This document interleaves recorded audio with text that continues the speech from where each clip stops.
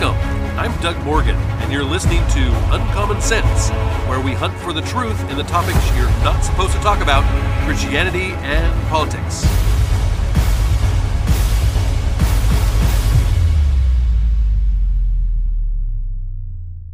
Welcome to FOMO Friday. Yes, it is that time of the week again where we alleviate any kind of fear of missing out by bringing you the articles that you may not have actually heard about, especially if you are not listening to the propaganda media.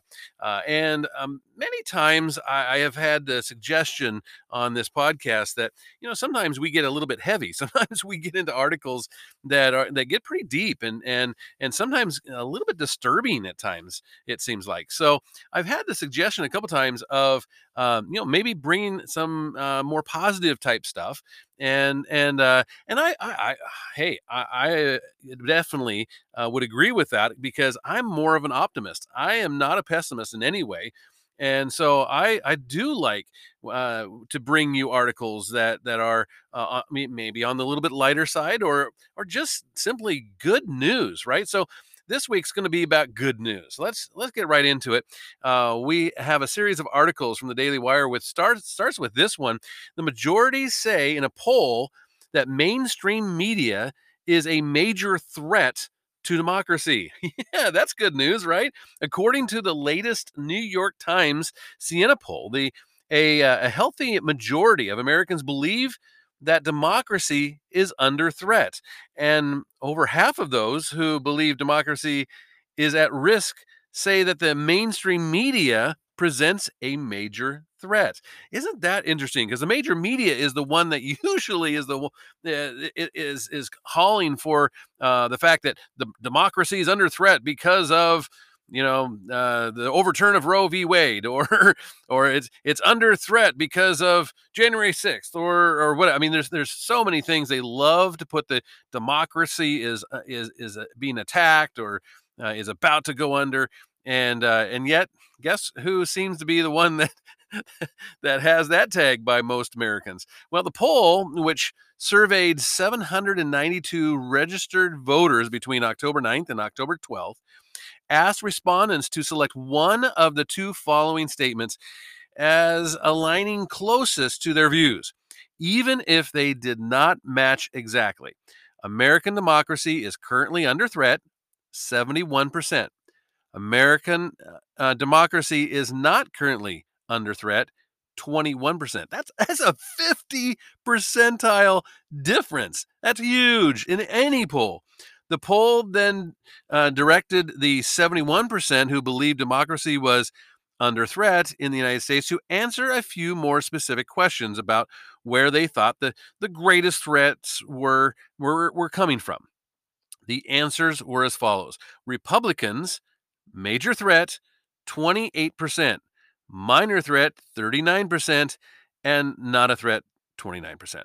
Democrats, major threat, 33%, major threat, 30%, and not a threat, 34%.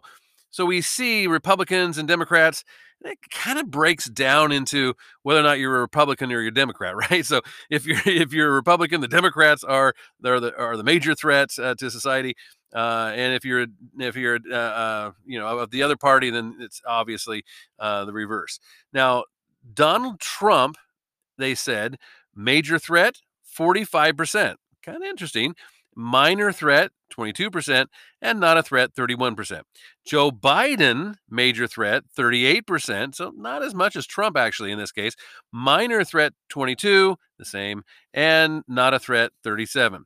Now, mainstream media, this is the interesting one. They went ahead and threw in mainstream media in here. Major threats, 59%. 59% major threat. And then when you ask them, is the major media a minor threat? Another 25% said yes. Not a threat at all, only 15%. Now, major media has done this to themselves, by the way. I mean, this is nobody else's doing but theirs. They are an absolute wreck when it comes to trying to tell you the truth about what's going on around you, and so This is all these outcomes are as a result of what they have done to themselves. Fewer of those polled believe Republicans in general presented a major threat. Like I said, the 28%. But when it came to the media, 59%.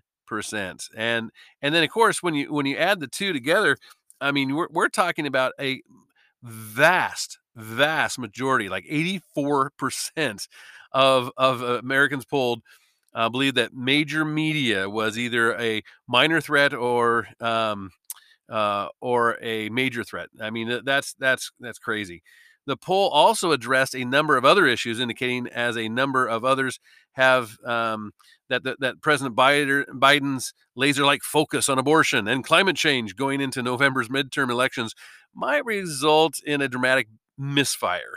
So, in other words, when they pulled some of these other type of issues, what is on your mind going into these midterm elections, it wasn't necessarily abortion and climate change. Respondents to the poll ranked major issues by importance, and abortion was fifth at only 4%. Behind the economy at 26%, inflation at 19%. Of course, those two things Biden and his cronies, they don't want to talk about. That's nothing they want to really discuss with anyone. They just say, "Oh, everything's great." The state of democracy at 7% and immigration at 5%. That all comes before climate change at 3%. It's not looking good for them. The Democrats' insistent focus on issues that voters have repeatedly ranked lower on their everyday list of concerns appears to be impacting the predictive polls as well as the most recent prediction maps from the Real Clear Politics show enough of a shift to flip control of both the House of Representatives and the Senate into Republican hands. In fact, I've seen some polling that shows that even the Senate, which wasn't that long ago, they were saying, "Well, I don't think the Republicans, are going to get control of the Senate. Maybe the House, but not the Senate." Looks like they might get 55 seats in the Senate. We'll see. We'll see how all this comes down, but definitely good news. And sticking with the good news theme, Lee Zeldin will win in New York. It looks like, and Drazen will win in Oregon. These, if you were to say, let's say I was to ask you, what are the probably some of the bluest states in the union? So in all the country, what were some of the states that you would say were the bluest, were the most democratically run of all the states? Well, two of those would probably have to be New York, the state of New York, and the state of Oregon. I mean, Oregon hasn't had anything other than a Democratic governor in, I don't know, it's like 40 years or over 40 years now. But New York Republicans are not by nature optimistic people, and this makes sense given the last time that anyone with an R after their name won a statewide election has been 2 decades ago in New York. Just a month or two ago, the politicians and pundits and flacks and pollsters were they were all in New York saying that the same thing about this year's race for governor as all the other ones. Incumbent Democrat Kathy Hochul was going to win, and that was just the way it works in New York. And Republican challenger Lee Zeldin had no chance. This was not so much based on polls, though they looked bad for Zeldin, but also on the raw registration numbers. I mean, they dominate. They're dominated by Democrats there in New York. But things have changed. Now, most of those same folks are saying, at least behind the scenes anyway, not just that Zeldin can win, but that he actually will win. So let's look for that here and coming up here in just a few weeks. And not to be outdone, Governor Glenn Youngkin, he's the Republican governor of Virginia, which again did the very same thing not that long ago, where they had not been under a Republican governor in a very long time, and then finally elected Glenn Youngkin, well, he joined Oregon's Republican gubernatorial candidate Christine Drazan on the campaign trail this last week. Actually, it was this week, amid increasing support of Drazan in a close race. Now, Drazan has taken the lead in several recent polls. I mean, that's it's. I almost want to say it's crazy because it just doesn't happen in Oregon, and with the 538 polling average giving her a nearly 3-point lead over Democratic candidate former Speaker of the Oregon House Tina Kotek. This is just almost surprising because it just doesn't happen. Quote, nobody thought that a Republican governor candidate could win in Virginia. Sound familiar, Oregon? And we stood up last year, and it's your turn to stand up now. Youngkin told this to a group of supporters on Tuesday at a Tuesday rally for Drazan. Now, Youngkin was the first Republican to win statewide office in Virginia since 2009. And if Drazan wins, she'll be the first Republican governor of Oregon since 1987. Yeah, yes, I told you. During the race last year, Youngkin gained the support of parents over their frustration regarding education, and Drazan has pointed out how COVID lockdowns harm students. At a campaign rally on Tuesday night, she also discussed the issue of homelessness, another key concern for voters. Yeah, I mean, particularly in the big city areas like Eugene and Salem and Portland. I mean, definitely Portland. The homeless problem is just absolutely out of control. Quote, immediately on day one, issue a homelessness emergency that I will issue a homelessness emergency that will give me as governor the opportunity to frankly the power to be able to align all of the various entities out there, state and local governments, to ensure we look at our 14,000 unhoused folks on our streets and we don't see them as one big number, but we see them as individuals and we help progress them from homelessness to supportive services, houses, stability, and the dignity of work. This is what Drazan actually said at the rally. The race is getting national attention as Drazan continues to gain ground with voters. President Joe Biden also visited Oregon last weekend, throwing his support to Kotek and discussing the Inflation Reduction Act. You quote, you've got the Kotek Biden agenda at work in Oregon, and you can't do anything but shake your head, Youngkin said. They are agendas of chaos. Everything they do makes it worse. It's your moment to take back your state, take back your schools, to take back your cities, take back your law enforcement, and to make a statement that just like in Virginia, it will be heard around the world. Now, there is a third person in the race, and she's unaffiliated. She's unaffiliated candidate Betsy Johnson, who used to be and serve in the legislature as a Democrat, and she's actually pulling some of the votes away from Kotek, the Democrat candidate here, and it looks like it's actually going to help the Republican become the first Republican governor in a very long time. And it's gotten really bad when you're Tina Kotek and you are actually asking Biden to come and to help you stump. I mean, most Democratic candidates right now are telling Biden to stay away. So she's kind of throwing the Hail Mary out there. And those are not the only candidates that look to win races that were originally thought to lose.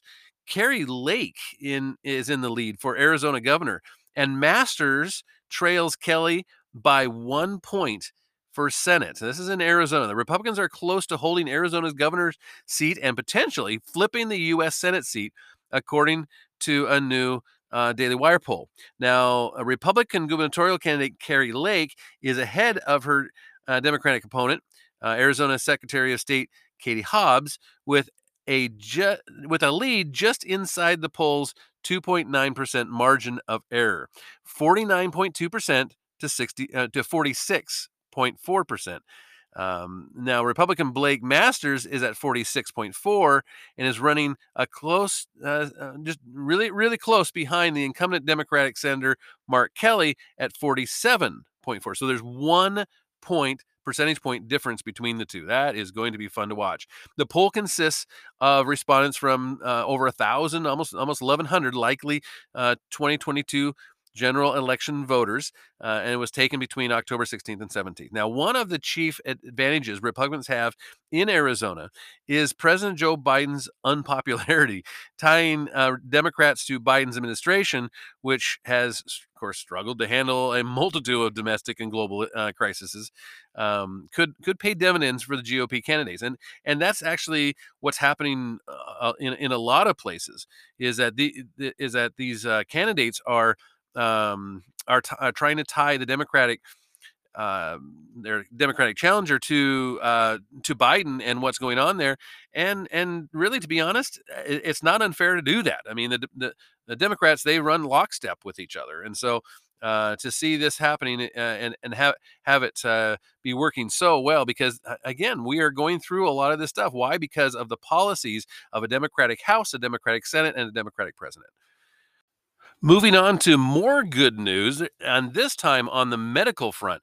A new study indicates that scientists have discovered a method of predicting cervical cancer that could be extrapolated for use in predicting breast, womb, and ovarian cancer. How cool would that be? The scientists, who hail from the University of Innsbruck and University College London, examined DNA methylation, which adds information to the DNA in cells to tell cells which parts of the DNA to respond to.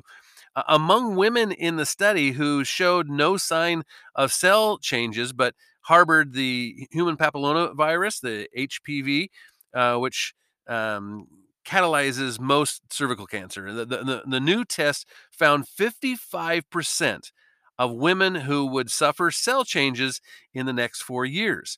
That was a report from The Guardian. More often than not, the immune system remedies an HPV infection within about 2 years. But cases also abound of the HPV surviving and later developing into cervical cancer. Quote, this new method is more specific and doesn't lead to overtreatment, which is good news for cervical cancer prevention and great news for everyone who needs to be screened. It's so welcome to see screening tools and predictive tests becoming more effective. We want to prevent cancer, and we know with cervical cancer that we can intervene at the early stage. This is a really cool thing that's happening here.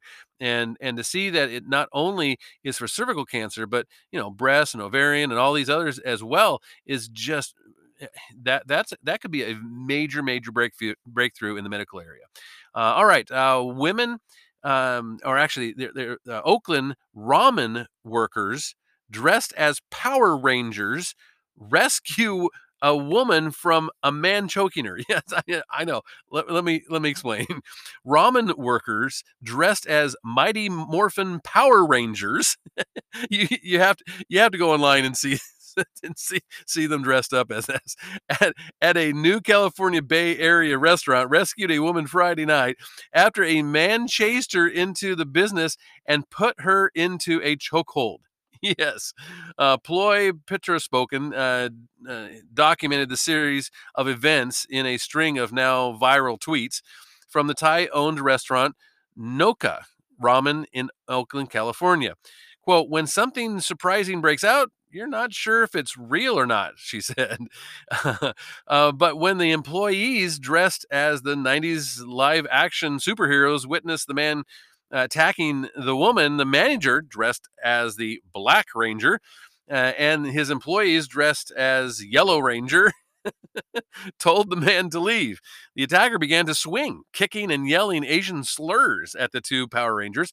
But that's when all of them joined together and shouted, "Hui!" I guess it's a term It's a Thai expression similar to the way that maybe Cantonese say "wah" or the Koreans say "ya" or something like that. It's something like that. Anyway, the yellow Power Ranger blocked the attack and told the woman to hide in the kitchen and drag the man outside the restaurant by the collar. Witnesses attempted to call the cops as the patrons were shaking and crying while the man, now outside, began picking up chairs and baby seats and salt and pepper shakers and throwing them at the windows. He then left, and at some point, while the crowd waited for the police to arrive, well, he went and returned with a friend, I guess, a friend in quotes, and they tried to fight the Power Rangers, but the police still, they hadn't arrived. It was over half an hour, and so that they what they did is they just locked themselves inside and waited for the police to finally show up there. But anyway, it was quite the scene. It sounds like, and they said that the staff at the Nokia ramen dressed as the Power Rangers because it's a ramen fusion restaurant where their main cocktail is, yeah, you guessed it, the Noka Rangers. So anyway, I guess they said the Green Ranger told her that the staff was beta testing the costumes, and they also said that before obviously the night was out that it was a great it was just great timing that they were they were dressed like that and they were trying out the outfits. And the manager, who was the Black Ranger, said that he has no absolute power as in his role as the Black Ranger. But anyway, it seemed like he put an end to the bad guys anyway. So, moving on to more good news. Again, and we're just going to concentrate on good news. The Chosen actress, once skeptical about God, says role has been life changing. Yeah, this is kind of cool. I don't know if you've seen the series The Chosen. We're My wife and we haven't seen it all. I know season 3 is coming out here shortly. I think we're still halfway through season 1, but anyway, it's been very good so far. I have to say that.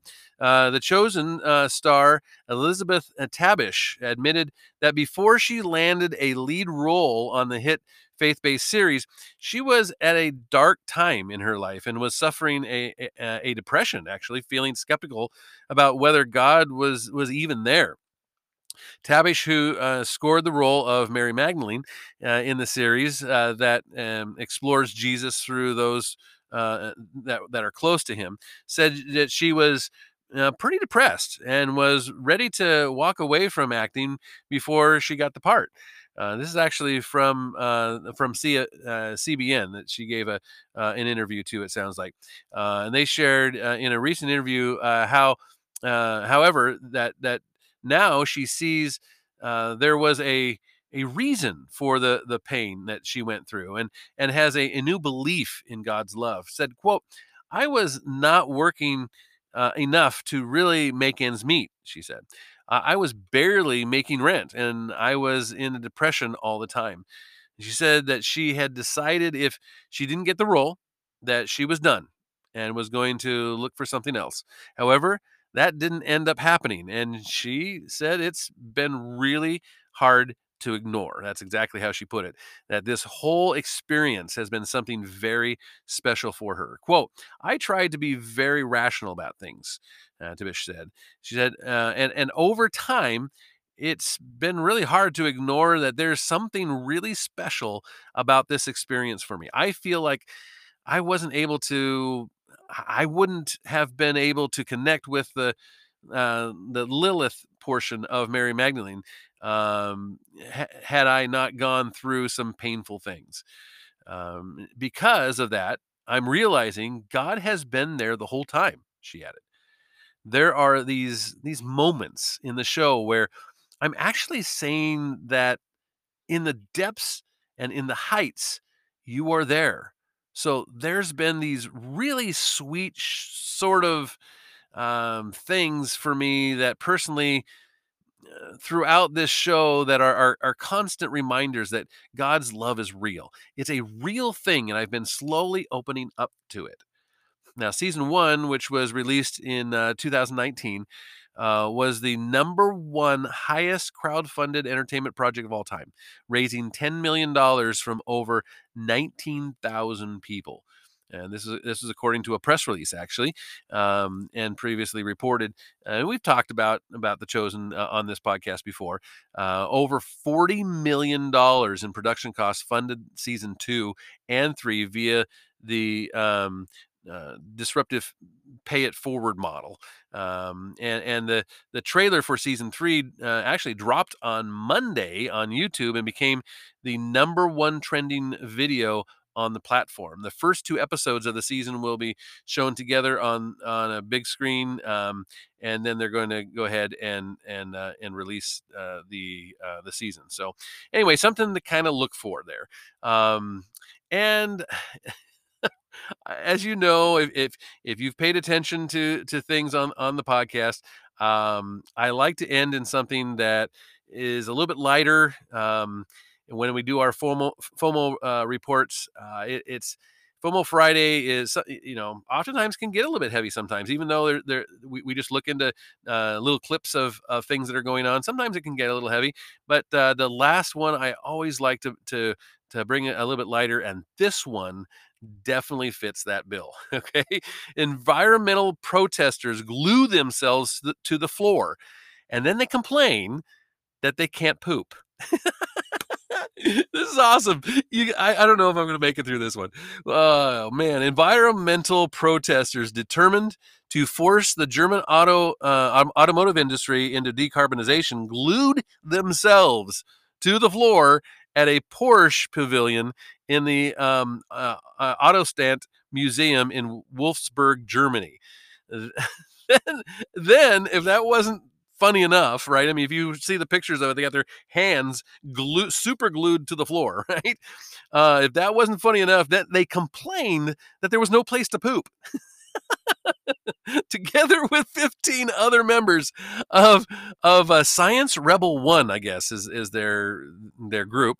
I have occupied the Porsche Pavilion, is what they were hashtagging. 9 of us glued to the floor, and some of us on hunger strike until our demands to decarbonize the German transport sector are met. The one who actually tweeted this out is a self-proclaimed experimental economist or something like that. Anyway, he's just some weird dude. But he said, quote, Volkswagen told us that they supported our outright protest, but they refused our request to provide us with a bowl to urinate and defecate in a decent manner. How are you going to decently defecate in a bowl while your hand is glued to the floor? And they even turned off the heat. I mean, if that wasn't enough, if your hand's not glued to the floor, you can't defecate in a bowl. Now they're going to turn off the heat to them. Oh, man. Current actions and plans are grossly inadequate. And even these obligations are not being met. So they're really mad. They're really mad that the car industry is not decarbonizing.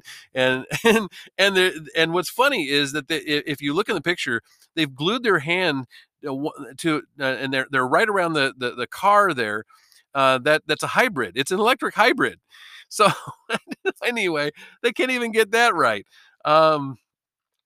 It's of course conservatives and not just conservatives, but a lot of people have been having a field day mocking these protesters because these guys were not the brightest bulb in the box. One said, perhaps you should have thought of bringing your pot before you glued yourself to the floor, you blithering idiot.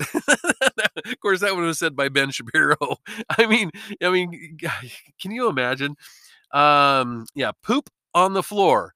No one said life is easy. That was from Tim Pool. Another one, Stephen Miller said, last loser to pee themselves gets the car. It's kind of what it looks like in the picture.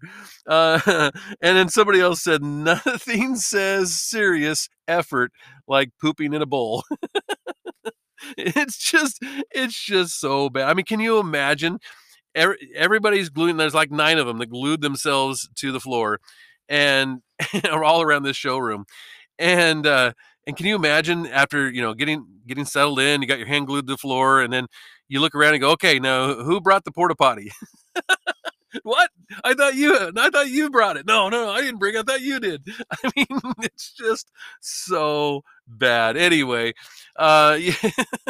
you you you may identify with some of these things. You may not. I would just love to listen to what you had to say, and maybe even ask you a question or two. And if you wouldn't mind, go ahead and go to uncommonsensepodcast.com to do that. Thank you very much for listening. This podcast is a production of Morganite Communications.